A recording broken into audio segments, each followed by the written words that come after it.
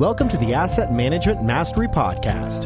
Your hosts, Gary Lipsky and Kyle Mitchell, have more than 50 years of combined experience in operations and management and more than 25 years of real estate investing experience. This show focuses on educating syndicators and apartment owners on how to build systems and manage their properties more efficiently to become a best-in-class operator. 100% straight talk. Let's jump in.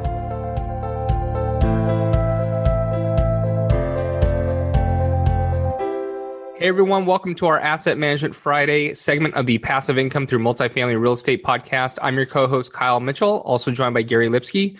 This segment is focused on educating operators, building better systems, and becoming a best-in-class operator.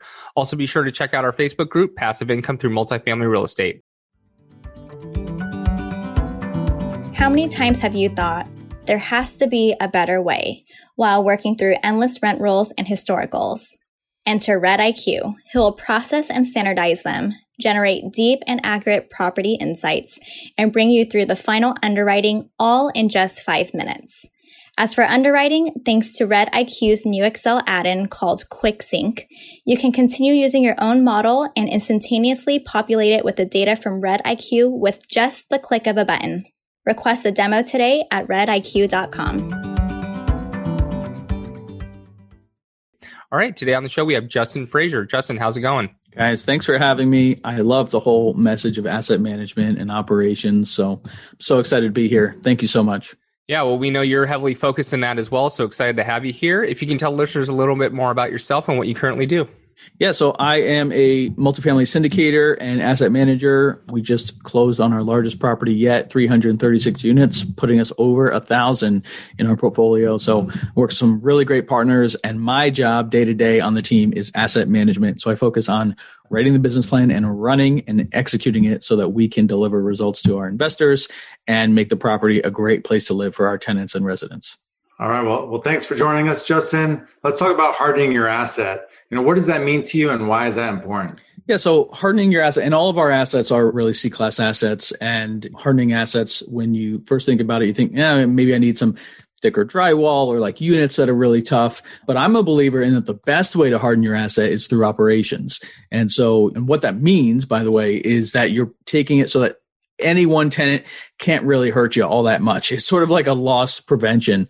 Any one tenant can only mess up a unit so bad, but we want them to be great qualified tenants before they even get in the door, which is the best way to prevent them from messing up your units and to keep your asset strong. Yeah, that's great. It's a great example. Thank you. Could you explain maybe a couple other ways you do to harden your asset? Yeah, so we focus on units, exteriors, and operations, right? So the units is the first level where we're going to we don't put in, for example, appliances that have glass top stoves, because tenants tend to drop things on those stoves and they break and they're very expensive to replace. So we do things like that. From the exteriors, we want a place that great quality tenants and residents want to live and feel part of the community. So we invest in things like lots of lighting, right? Lighting for me is probably the number one way to harden my asset, because a bright place to live is a place that many great people want to be. And if you're a tenant that's maybe doing some shady things or selling things you don't want people to be selling on your property, they don't like the well-lit spaces. And so for me, that's like the number one thing. We brighten up every asset that we have with a whole bunch of exterior lighting. And then through operations, we have a lot of strong policies in place, not only in tenant screening, but in reporting from our property managers, in the way that we visit the properties, the frequency that we visit the properties. So all that combines to making sure our assets are as strong as possible. That's great. So what are some examples of what could happen when you don't harden your asset? Oh, man. When an investor asks you on your deal and you're raising money, they say, what's the worst that can happen?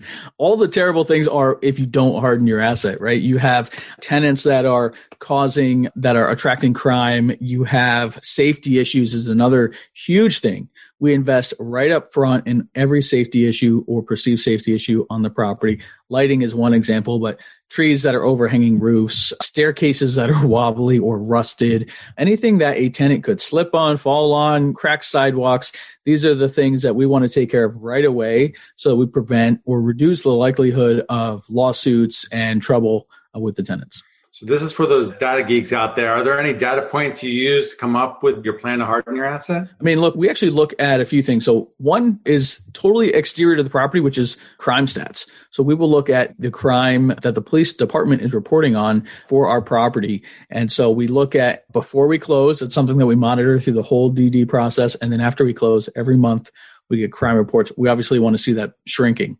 The other thing long-term is our repairs and maintenance costs, because on our properties, we're investing heavily in renovating and making them tenant-proof as best as you can, hardening those units. We see very, very low repair and maintenance costs because it's important to invest that money up front. One of our properties where we've gone through a heavy renovation program, I mean, we're seeing like next to nothing the last 3 months on one of our properties. Almost no repairs and maintenance budget because we did it right a year ago and it's paying off now. That's fantastic. Yeah. Sometimes hardening your asset means spending more money instead of taking the cheaper route, So talk about the mindset you need to have here. Yeah, it comes down to doing it right. And that's really where we start. What is the right way to do it? We don't try to cut corners. We don't try to skimp out. If we're evaluating, and that comes before you even buy the property. So if you're evaluating a deal, we put the money in the CapEx plan at the very start. We invest in cutting down the trees so that you have a sight line clear across the property. We invest in the lighting. We invest in all these other things that you could probably get away with not doing. You're not necessarily going to see a straight dollar for dollar improvement like you are when you renovate a unit. But the extra investment goes towards the overall appeal and attractability of the property, the ratings that you get on Google, the length of tenant stays, and how willing they are to accept your rent increases. Because if I'm cleaning up everything else about this property, a tenant's much more likely to accept my $20, $30 rent bump than if I'm not taking care of anything else. So we believe heavily in investing upfront, not wastefully, but deliberately, intentionally. And at the end of the day, our measurement is this the right thing to do? Then we're going to plan for it and we're probably going to do it. Totally agree. I love it. I'm going to pass it off to Kyle to bring us home. All right, Justin, what is your asset management superpower? Man, I think that my superpower is relationships, and having relationships with as many people as possible is really the key, because for me, information is the most important thing to have in asset management. So I want information about my properties, how they're performing. And that's not necessarily through a formal report that comes from my regional manager. I want my maintenance guy to feel comfortable pulling me aside when I'm visiting a property and saying, hey, man, this is what I'm seeing or hearing, or we're not getting the support we need. And so the relationships that I'm able to build with every single staff member when I visit a property, I always bring donuts or snacks, like whatever I can do to just build that relationship and get one piece of information from them on a side comment is going to actually, I've seen in the past, opens up doors, changes how we build our business plans. I mean, the site staff is absolutely critical to have strong relationships with. So I really pride myself on the relationships I build with every member of our property team.